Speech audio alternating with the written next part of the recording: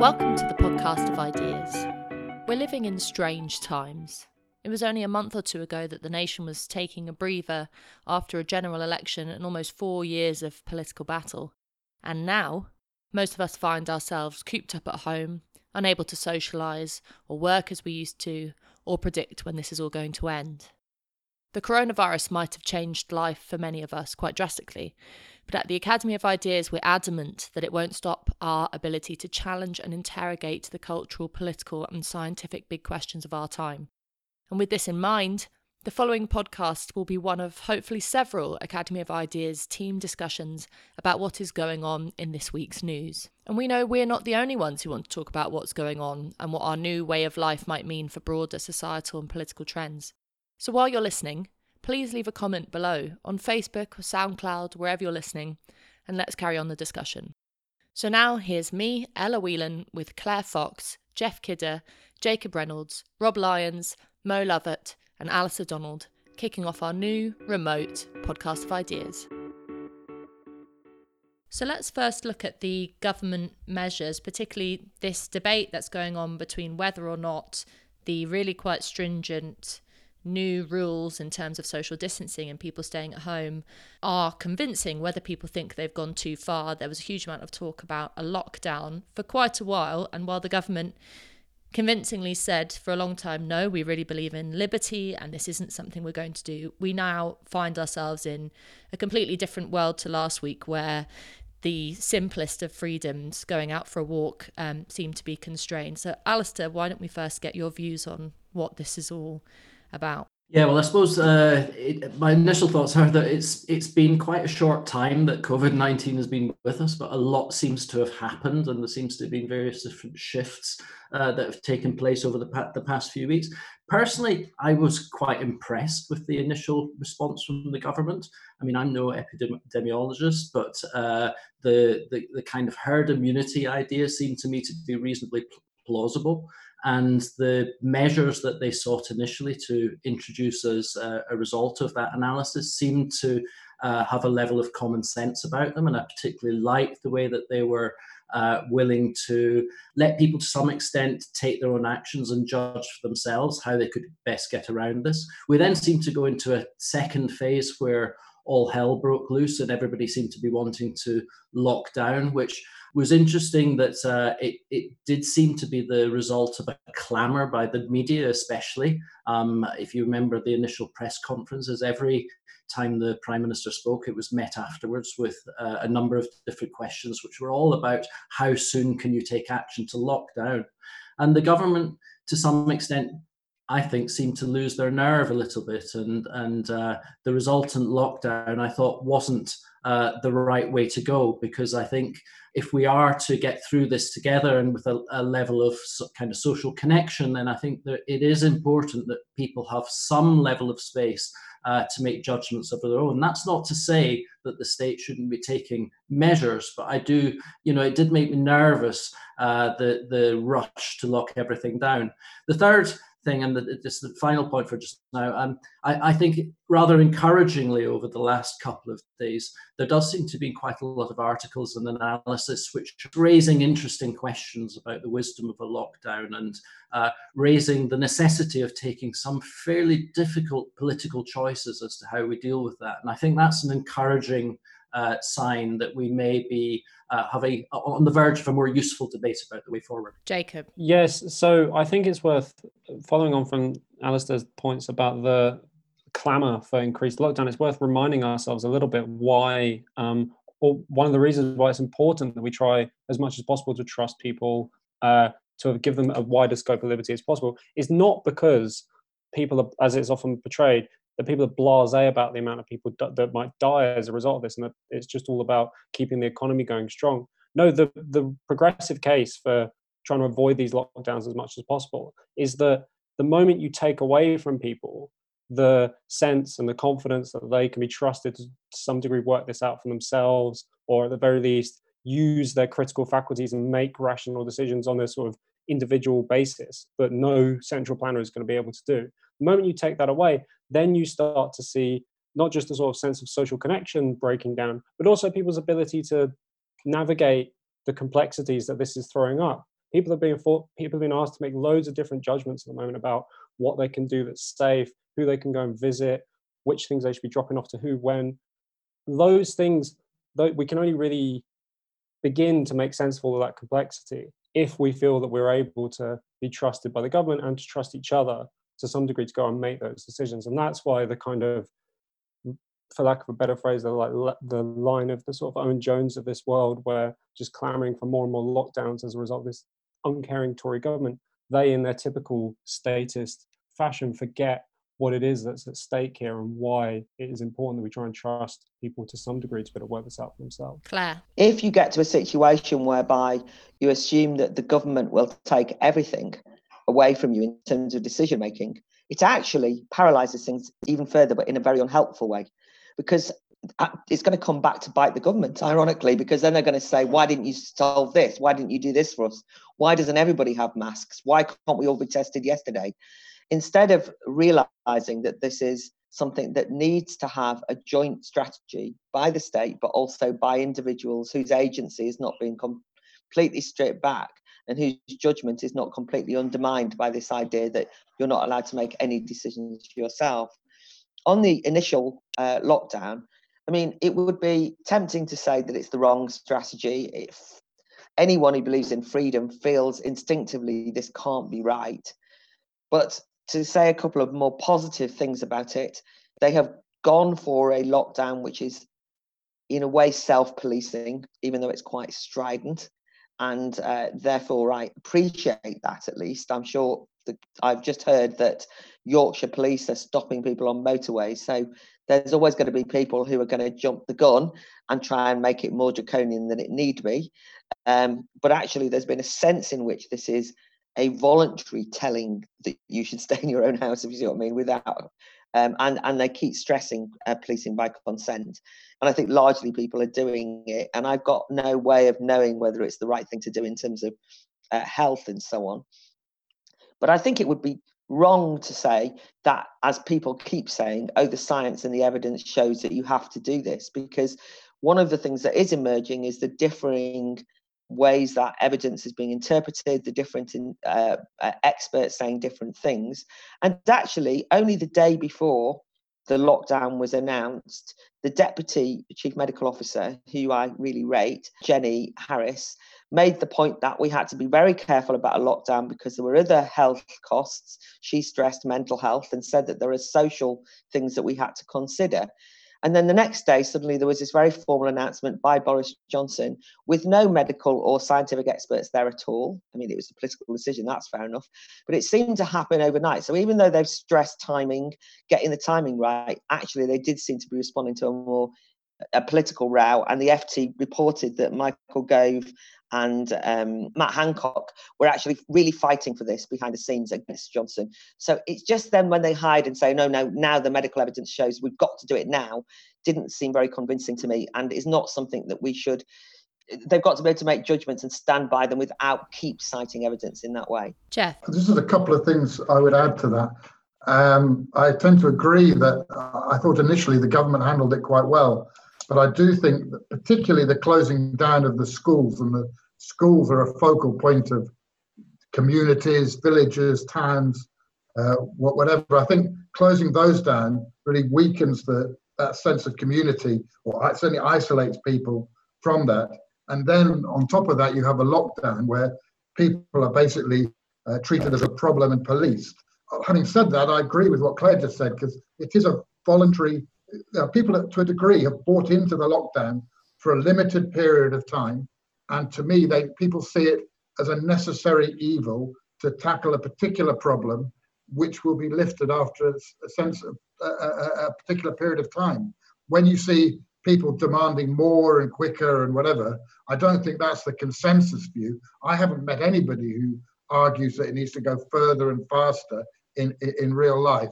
Most people have bought into it as a temporary thing, and I'm happy to go along with it, even though I'm skeptical about whether it's the best way to do it. I keep thinking about what's happening in Spain, where you have a situation where there's been a lockdown for 1 to 2 weeks, and the problem there is a terrible situation where the problem seems to be getting worse.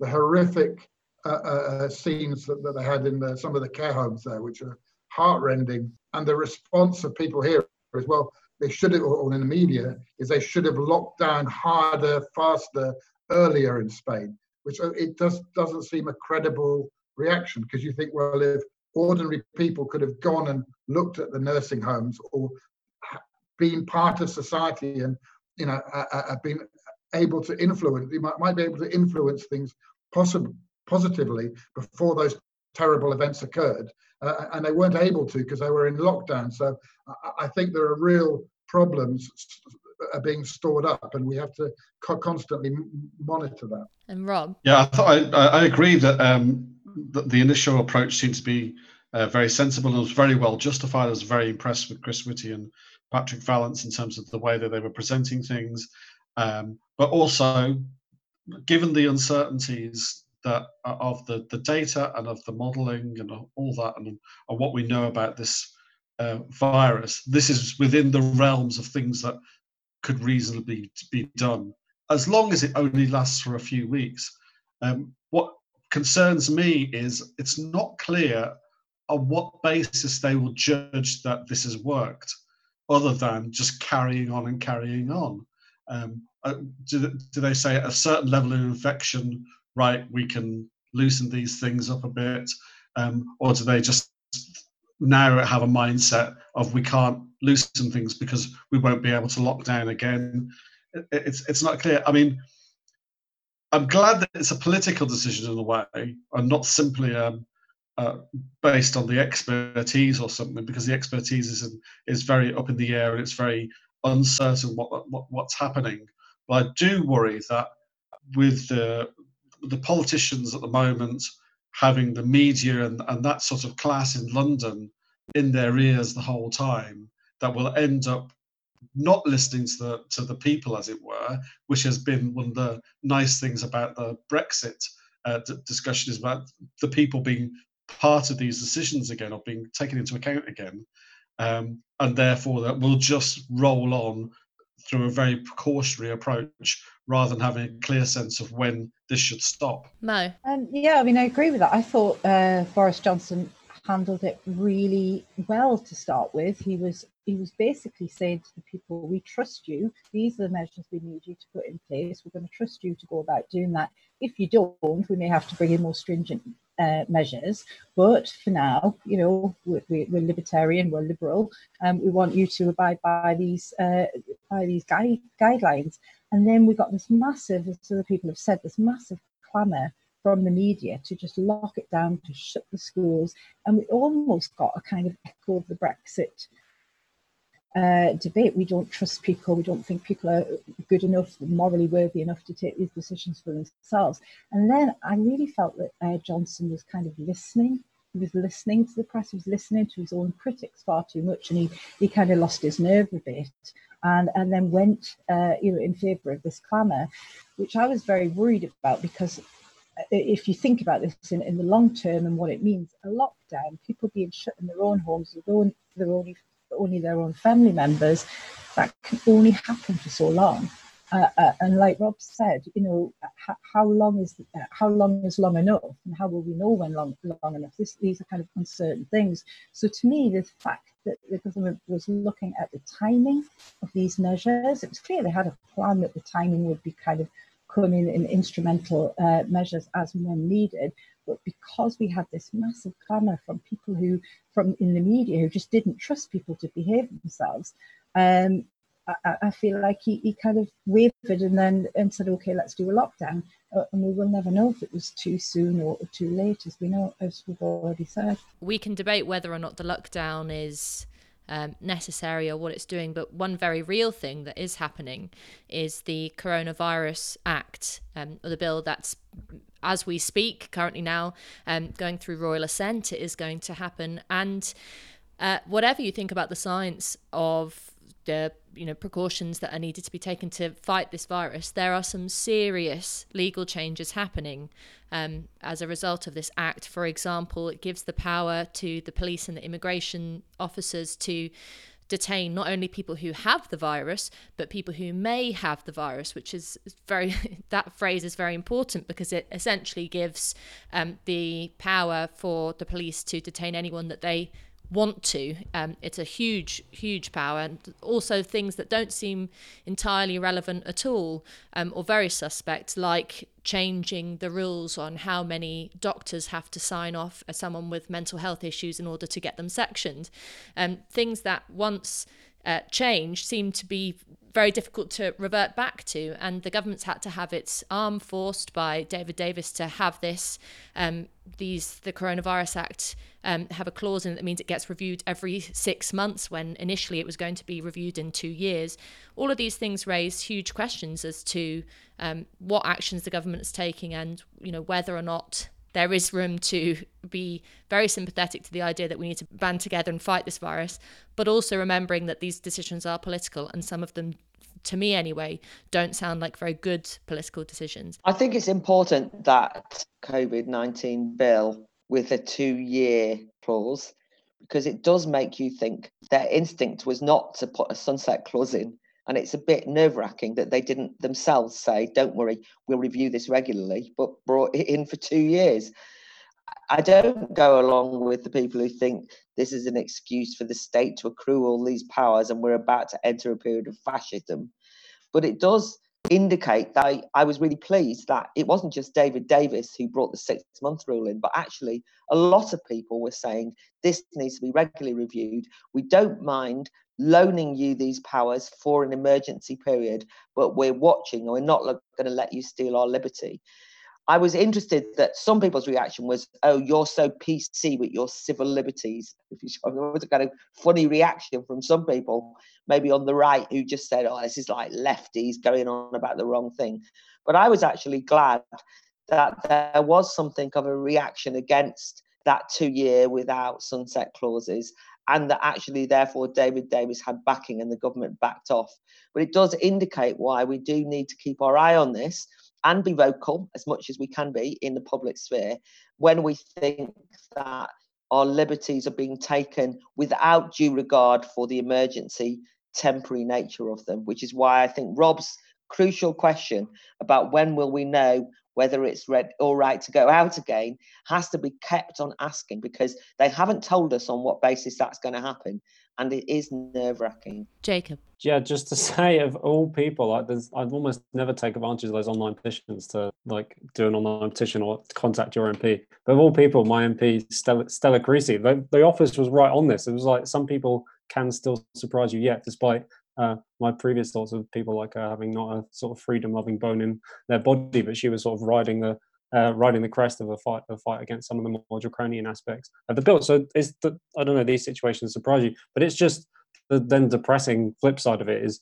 people who, I mean, we shouldn't trust them anyway, but people who go on for ages about the Boris Johnson's neo-fascist takeover of the British state being completely silent on genuine issues around freedom, presumably because they've been fantasizing for so long about a right-wing government that this is almost like getting them off. It's really quite depressing. I think Claire's right about the point about this isn't some sort of fascist takeover. And in fact, one of the things that struck me is some parts of the state, and particularly some parts of the police, do seem a bit nervous about actually having these powers. There was a report yesterday where one ex-representative of the Police Federation was saying, well, how are we going to handle these draconian powers? What's everybody going to think of us as a police force? So there's a sense of nervousness amongst the police, actually, that they're being handed such extensive powers, which I think is interesting.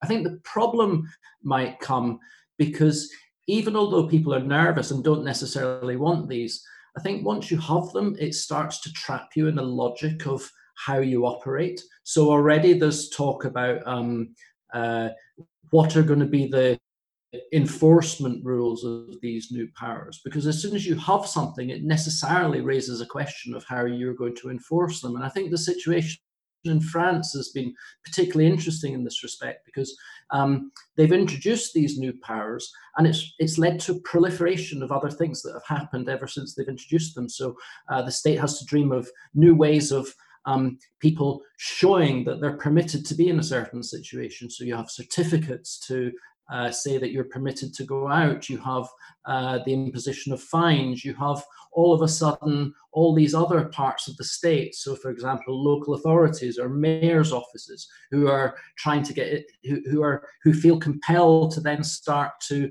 introduce their own particular forms of controls. I suppose partly because they need to be seen to be doing something, and so there's just a kind of spiraling logic of these things that's not necessarily what they set out to achieve at the start, but which then takes on its own momentum. Just very briefly, I'm as nervous as anybody else about these kind of rules, but I think that the one silver lining has been the complete mess they've made of the universal credit system. And the reason that people are queuing up, hundreds of thousands of people are queuing up on this system, is because the state doesn't know who they are and they have to prove their identity all over again. So all these self-employed people who are applying for universal credit because they don't know what's going to happen with Rishi Sunak and his bailout for self-employed people, which is supposed to be announced later today, were applying for universal credit. But there wasn't a simple way of saying, I'm already registered with you because I pay tax to you, I do self-assessment. And they couldn't join that with that. So from that point of view, I think the idea of the overweening Big Brother state comes up against the failures of process and bureaucracy. So that at least makes me moderately optimistic. Hello, Claire Fox here, Director of the Academy of Ideas. If you're stuck at home with more time on your hands, why not explore the Battle of Ideas Festival archive? On our SoundCloud, we have years worth of political, cultural, and scientific debates on everything from climate change to Rembrandt, and they're all for free. Take a tour through years of the Battle of Ideas Festival by clicking on our Podcast of Ideas SoundCloud. So while we might be having lots of debates about the scientific aspect of this or what effect the lockdown is having in fighting the virus, the other aspect of this is what the government measures in terms of lockdown is going to have on the economy on a broader level, in terms of the mass shutdown of industry, the closing down of the hospitality industry, and on a personal level, what effect this is having day to day on the average worker. So, Rob, do you want to take us through some of the changes that have happened and what you think they'll mean for the economy? Well, I mean, it seems a very long time ago, but it was probably only about 6 or 7 weeks that people were talking about the effect of this coronavirus as being maybe China's GDP will fall by 1% during the current quarter. Now we're talking about a global downturn. And that, to remember that actually even during the 2008 crisis, because of countries like China and whatever keeping going, I don't think there was actually a world recession as such, or if there was, it was very, very brief. There's just there was a major recession in many of the Western countries. Now we're talking about a global downturn, and it is astonishing. So the US employment statistics, or rather joblessness statistics, have just been released, and the number of people making an initial claim for unemployment has gone in just a week or so from a normal 233,000, say, to well over 3 million in a week. The graph is astonishing. It's just a vertical line on it. So that's the scale of the problem, and I can see why Donald Trump has been very keen to try and get the economy back to normal as soon as possible, because the effects could be fairly astonishing.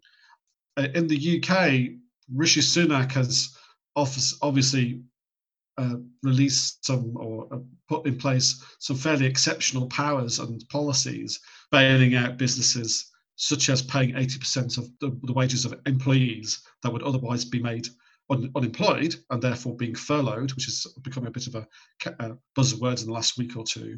And he's supposed to be announcing things, assistance in relation to the self-employed as well. But even then, that's quite apart from the government debt that will be built up by doing that for any extended length of time. Those workers who are getting that 80% assuming they get it in a reasonable amount of time, and it doesn't take weeks for it to come through, are still taking a 20% pay cut overnight. And self-employed people are hoping for only a 20% pay cut overnight. So this is going to have a very major impact on people's living standards and on the general development of the economy and whether that can be caught up. And we will be seeing the effects of this, whether it's merely till the end of this year, but in all prospect, we're going to see a permanent reduction in GDP compared to where it would have been. And the shorter the period of time before the economy is allowed to normalise again, the better in terms of both the coming years and future generations. Yes, and one of the confusing things has been that the government has seemingly done, well, it has done a huge amount, and you keep, every news presenter, when they report on anything that Rishi Sunak says this is unprecedented. But at the same time, I mean, the oversight in basically just missing out the self-employed or doing measures that seem to be huge, but then also, like you said, Rob, people aren't managing to get on universal credit. Statutory sick pay is still a pittance. All these things that it just doesn't seem to have worked. Feels like they've almost done things kind of not quite half-assed, but certainly it hasn't been comprehensive. Jacob, what do you think about this? So just to try and put it into a little bit of context and point out what's different, someone will correct me, and maybe one of our listeners will, but a services crash of the degree that we're going to experience is basically unprecedented almost in economic history, except for other kinds of plagues. Even during wars, people still went out and got their hair cut and still went to the pub and still went. So services crash is a real something that's going to really set this apart. And as people have pointed out, even the comparison with World War II in terms of as there was a really severe, sharp drop in output, doesn't really quite get to the heart of it, because at least in the wars, output was redirected towards something else. People were taken away from building certain things in factories and made to build weapons and munitions and things. So there's a degree to which people are slightly without precedent for responding to this kind of crisis, which is why all of the sort of policymakers and global financial elites who learned their trade during the financial crisis are to some degree ill-prepared to deal with quite what's going on. And I think this is the same with a lot of our commentators as well. A lot of people have been making the rather glib point that when Trump says we need to reopen the economy, that all he cares about is the stock market. Of course, to some degree, Trump's made his approval ratings kind of the stock market. So that is true to some degree. But this isn't just like the financial crisis, in that some assets that people once thought were worth some amount of money turned out to be worth less. And so there was a sort of liquidity issue. This is really the heart of how economies work. This is about output, value, people actually creating things and giving valuable things to each other. So people who sort of learned their trade in criticizing the economy for being overly financialized sort of are wrong to think that just because someone cares about the stock market, there isn't a wider thing going on here. And I think the response that we're seeing at the moment suggests something quite almost a continuation of an unholy alliance between the state and the market, which to some degree did characterize earlier eras of sort of financialization and that buzzword neoliberalism, where you needed a strong state to roll back protections in order to allow the economy to boom.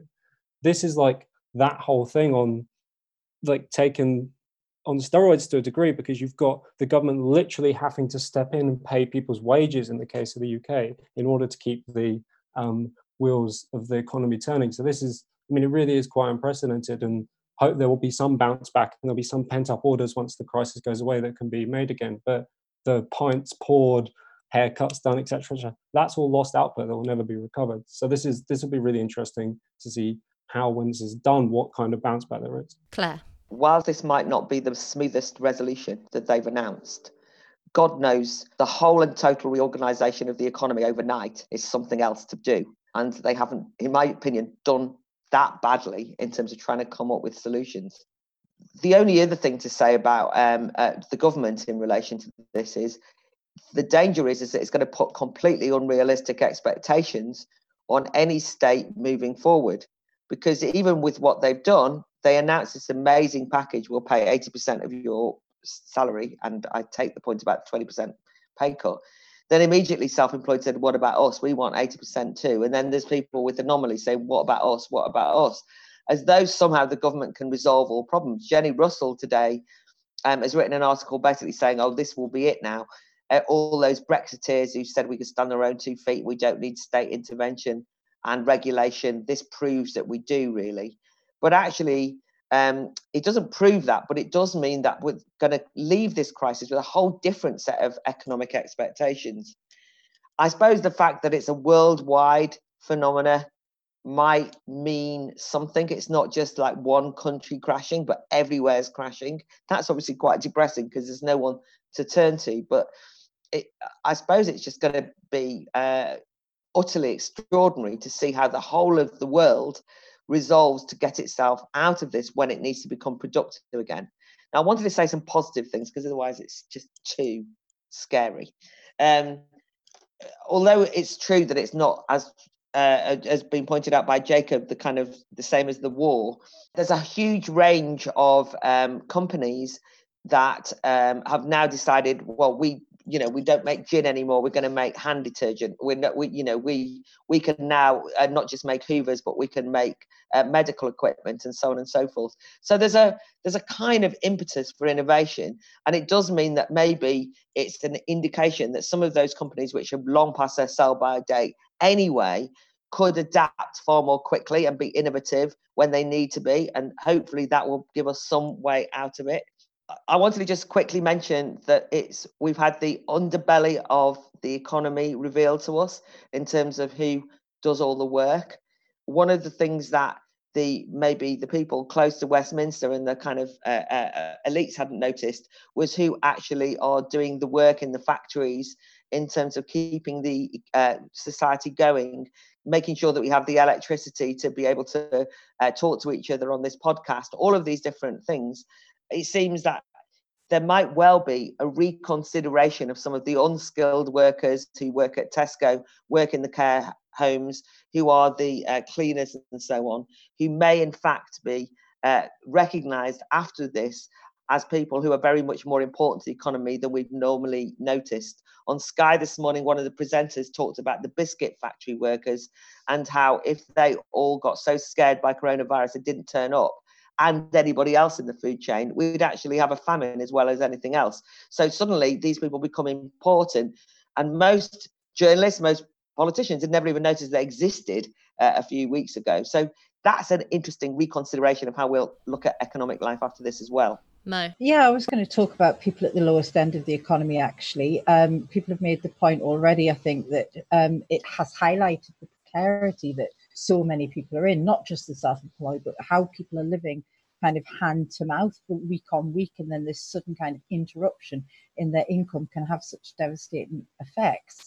But there's another side to the story as well, which is that so we're being given the option to have a 3-month mortgage holiday. People are not be turfed out of their rental properties, all sort of debts, credit card debts, all the rest of it being suspended. I'm not quite sure how that's going to work out, but for people who are on very, very low salaries and have got themselves into debt, this could suddenly be a bit of a breathing space and maybe get back up to speed again. I don't know whether these holidays are going to just be tied onto the end of your mortgage payment, or if you're going to have to make them back, your rental payments, you're going to have to pay a little bit back every week after we've come out of the crisis. I mean, that to me is still a little bit unclear. I don't know if anybody else is a bit clearer on that. But for the people at the lowest end of the economy, there's almost like an opportunity to just to kind of regroup and cancel some of your credit card debts and kind of get back on top as well. So the other thing I want to say, which I think is quite positive, is obviously Jacob's talked about the service economy and how, this is unprecedented, that word again, in terms of the loss to that sector. But are we going to see a little boost in manufacturing in terms of essential things? Could that actually be quite a positive thing for the economy?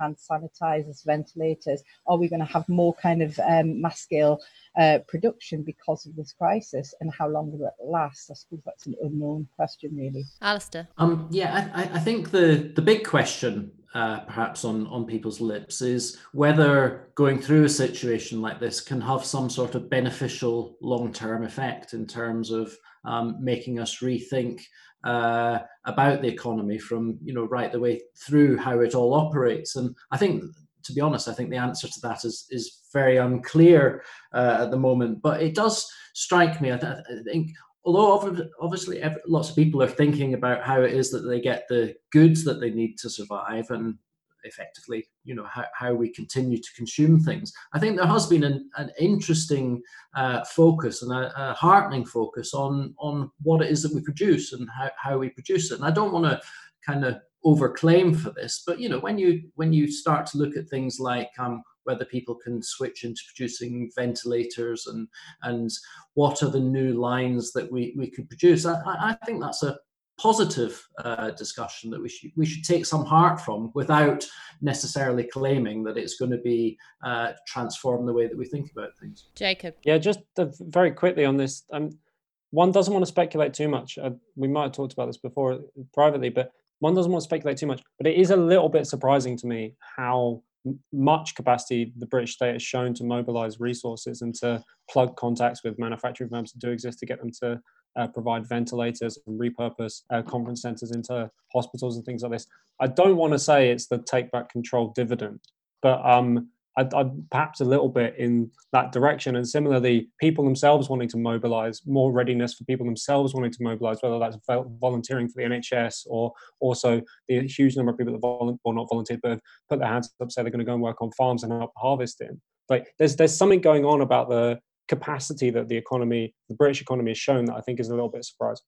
I mean, Rob, there's two sides to this. On the one hand, the positive thing that some people have already picked up on is that even with all the caveats you can say and the problems that have been raised by what the government's doing, and we await Rishi Sunak's pronouncements on the self-employed, for example, but already several papers are reporting that people are going to have to get ready for the fact that it's not going to be as comprehensive as what he's offered for those who are on the books. Actually, the other side of it is that this mass state intervention, with all its problems, sort of blows open the kind of Tina argument, which we've been living with for so long, which is there's no magic money tree, you can't do anything, you have to have, if not austerity, some kind of form of it. We're not only a few years away from spreadsheet Phil and the whole narrative of balancing the books. And yes, we're in a global crisis, but suddenly anything's possible. And surely that's a positive. In terms of the government, obviously, I think that idea of austerity or automatically we should be trying to reduce government spending has certainly been called into question, and whether that's a good thing or not is another matter. Whether the state should be taking over the running of things or spending all the money that's open to question, I think.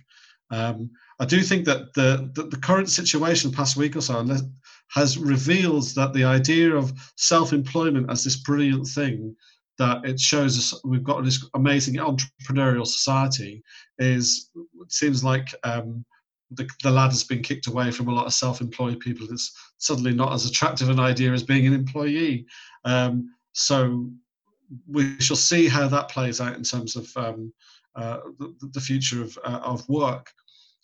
Just a few very quick points. I mean, my reaction to that whole swords into ventilators kind of discussion that was going on now, or even the report today about James Dyson making 10,000 ventilators, actually seems like a lot of PR guff at the moment, because it's going to take so long to get these ventilators.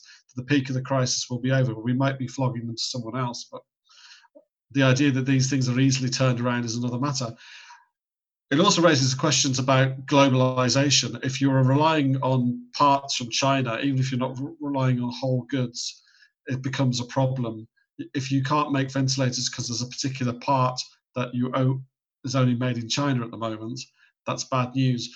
I think it was Jaguar Land Rover were flying in car radios because it was blocking up the production line in terms of getting cars off the line.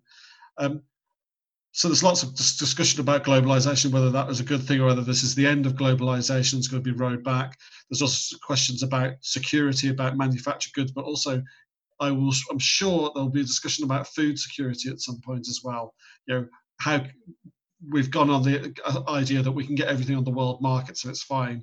I wonder if that discussion is going to come back, especially if there's a bounce back in terms of the disease in China. There's no sign of it officially yet, But Japan today has reported more lockdown measures because there's been 41 new cases in Tokyo, I believe. So this thing ain't over yet, and these discussions and ideas have still got a long way to work themselves out.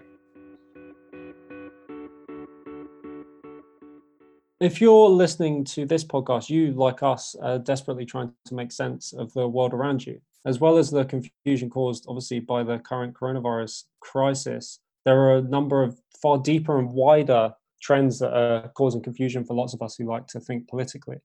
That's why we created an initiative run by the BOI charity called The Academy, which we think of as university as it should be.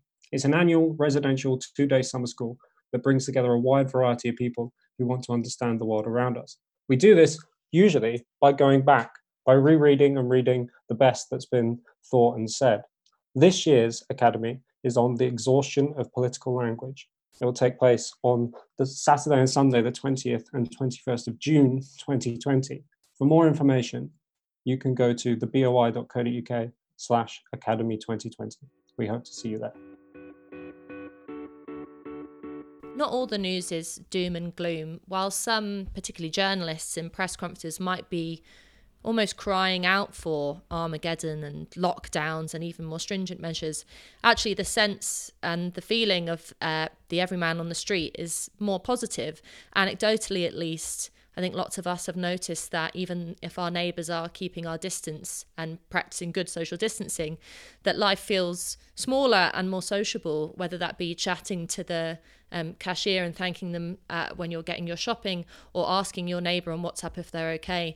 There seems to be perhaps a more valuing of solidarity and people's desire to stay in touch and help each other. Not only the massive rise of people who have signed up to volunteer with the government scheme, but also the proliferation of any number of independent organisations happening within communities of people sacrificing their time and reaching out and helping each other. Jacob, do you think that we're going to come out of this displaying sort of the best of humanity and our ability to support each other, or what do you have to say about the sort of rather more doom and gloom view that's coming out of people in the media especially? I'm tempted to think that in these crises, I mean, there are some things we can't do without as human beings and as social creatures. We can't do without a certain amount of sociability. We can't do without a certain amount of feeling that we're plugged into the wider world.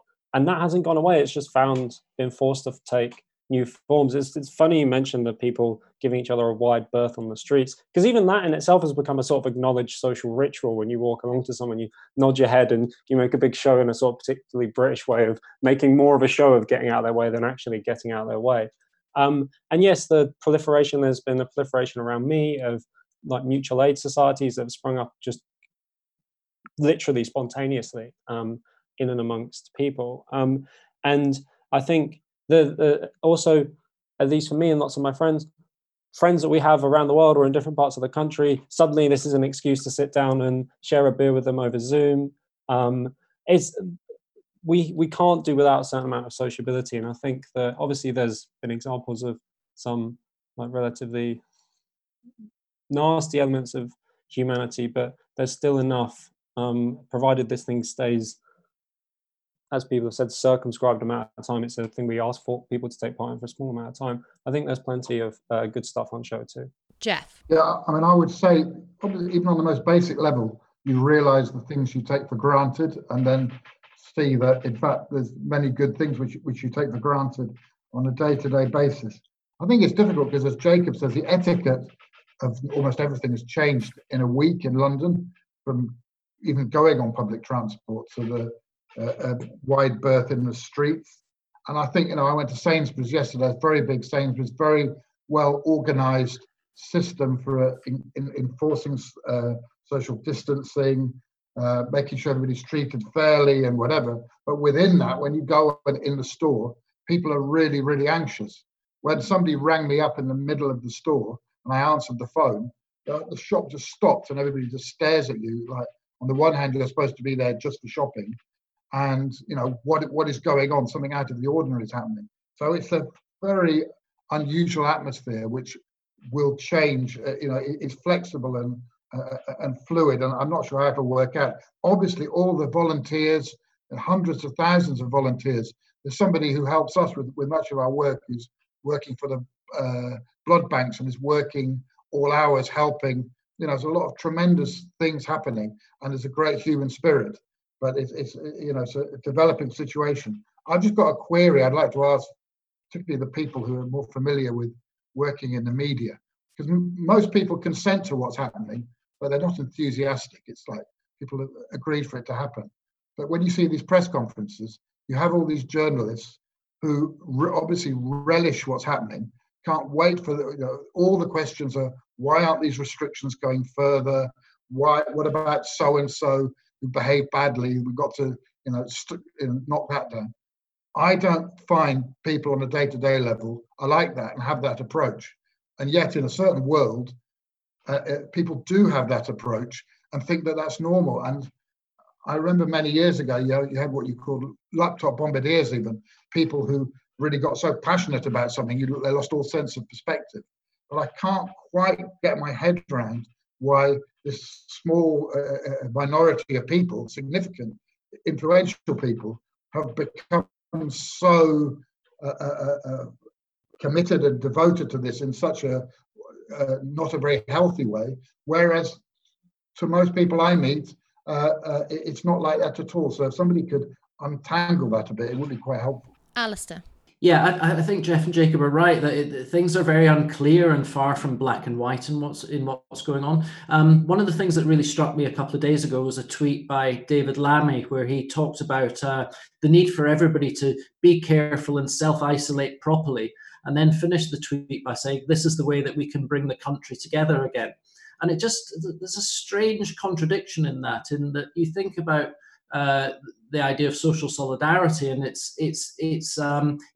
you'd immediately think of connection and being in it together, and yet being in it together in this situation is a very kind of isolating and almost fragmentary and disconnecting experience. So there's just something contradictory there, and in the same sense, we almost seem to be willing, or some people seem to be willing to accept restrictions on freedom and restrictions on democracy as part of that sacrifice, as a means of creating solidarity. So it's just something that doesn't add up, and how it works itself out, I think, is going to be interesting.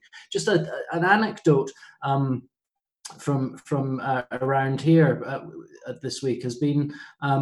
We have someone who lives by who's one of the emergency NHS workers who woke up the other morning to find that one of his neighbours has got some building work going on, and 8 builders arrived to do this building work, and he had a bit of a go at them, saying, you shouldn't be here, you shouldn't be working, you're not self-distancing and all the rest of it. So there was the kind of antagonism to people who were perceived as not doing the right thing, of not making that sacrifice. So I can understand as an NHS emergency worker why you might be perturbed by people not taking the actions that you think are very necessary to sort the situation out. But as some other people in the street then came in and said, well, actually, you've got to recognise that these builders might be self-employed, and there's all sorts of reasons why they might be working, responsibility to their family, or the fact that the house might already be half gutted and the people living there might need the builders to be there and to finish the work. And so I think it's quite encouraging that you can have these kind of open conversations, and out of these conversations, I think most people are, like Jeff says, most people are fairly reasonable and can see the problems from a number of different points of view. And that's why when you have the big initiatives like the 400,000, 500,000 people all signing up to be NHS volunteer workers, then you could see that on a small level, but also on a wider scale, there's some positive things going on here, and I think it's something to take heart from. Mo. Yeah, Harry Hodges did a lovely piece in the Telegraph today. No, Britain isn't facing a plague of COVID idiots or COVID idiots. And he made the point that with the media constantly sharing this tiny number of lockdown rule breakers, it kind of makes them seem more numerous than they are. Whereas in reality, 93% of the population back the government strategy. That's a huge amount to back a single strategy. And most people are complying. Now, I don't know whether 93% are necessarily complying, but I do think it's kind of incumbent on us that have always felt that the goodness in human nature will come out in these times, continue to stress that. I made a tweet the other day about us not wanting to be a nation of finger pointers and curtain twitchers. And somebody I knew had just been about to try and ring a government hotline to complain about people in his street coming together for a barbecue, and it made him think twice. So I think it's important when people are feeling scared, people are feeling risk averse, people are feeling very uncertain of what's ahead of them, to keep reminding people that essentially people are good. And my experience in my neighbourhood has been entirely that.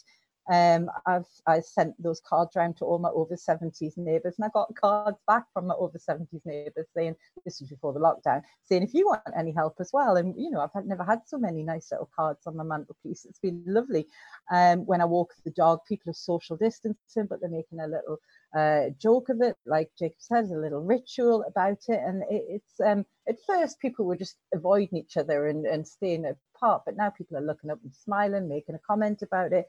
And I think it's good to kind of highlight these positive images of what's happening in our local communities as a kind of kickback against some of the, I feel like the media are looking for the next narrative. They're kind of pushing for the next story. When are we going to have this kind of collective mental breakdown because we're all inside too much? And I feel like the media are driving on for the next news cycle, and it's really important that the humanists amongst us point out that most people are being very well behaved, most people are being very caring and considerate, and there is this kind of, I feel it in my community anyway, in my neighbourhood, a little community spirit emerging, and it's a good thing. Have you subscribed to the Academy of Ideas newsletter yet? It's the best way to stay up to date with the work we're continuing to do during these strange times. Hear from our director Claire Fox, stay informed about what events we're planning for the autumn in 2021, and most crucially, keep up to speed with the numerous Zoom book clubs, salon meetings and lectures we plan to release in the coming weeks and months. Follow the link at the bottom of this podcast to sign up. Claire, I mean, one of the things that we haven't mentioned is initially when we first sort of announced the lockdown measures, there was a huge amount of discussion about selfish people hoarding, and scenes constantly played on the news of people, the odd person ramming someone else in the queue at Aldi, or people queuing up and doing huge shops when they were told they shouldn't. But also the sort of message that's coming from certainly the media or lots of politicians, that dissent at this time, that questioning and being critical about what's happening, or maybe even before the lockdown officially happened, sneaking out for that final beer was absolutely immoral and couldn't be done and was continuously condemned.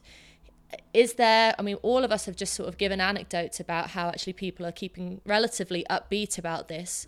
And there seems to be a disjunct between the way ordinary people are acting and the message coming down from on high. Now, I don't want to necessarily use the B word in all of this, and we don't want to talk about Brexit, but is that a broader trend that we've been seen happening for a while, where the establishment, as it were, is taking one tack and acting in a certain way, and actually the mass of the public are perhaps being more sensible? So one of the most important things that we have to keep our eye on, it seems to me, is the attack on dissenters, because dissenting doesn't, there's almost a temptation by some people to imply that if you raise a different intellectual position on what you think about the lockdown or the economy or any of these things, that you're the equivalent of those ridiculously mentally unhinged people going around licking the tube and all that kind of thing, licking toilet bowls, of which there's probably about 6 in the world, but we've all seen the videos, if you see what I mean. And then we're all meant to imagine that's what people are like. So I think encouraging dissenting views is hugely important, and resisting the temptation of having a lockdown intellectually is something which the Academy of Ideas should be very much at the fore of. Just in terms of answering Jeff's question, and relates to what you've asked, Ella, Jeff asked, well, why, what is it with these media types that they just seem to have got into this whipping up these kind of lockdown fever and so on and so forth. Well, first of all, just to note that it was interesting on the Sky podcast this morning that I did with Adam Bolton, that he sounded as surprised as anyone when he said to me that he agreed with me about the questioning at the press conferences being unhelpful. So I don't think it's straightforward that all of the media are doing this. I think that there's a small group of particularly lobby journalists who've got into this situation, but that actually more journalists are beginning to ask questions. And some commentators, as we've already heard about Harry Hodges, but we had a great article by Madeleine Grant. But actually, even behind the scenes, the news journalists, the science commentators, they're all it's slightly more nuanced than just the questions you hear in those press conferences. But there's no doubt about it that there is a lazy reliance on things which we know the media have done for the last few years. I mean, whipping up fears. Well, Project Fear. I mean, we've seen it already. Treating people, the public, with disdain and assuming that they're all idiots, too stupid to understand instructions. Well, hardly a novel idea in amongst certain circles. So I think some of those kind of lazy tropes about what's happening in society have just carried on.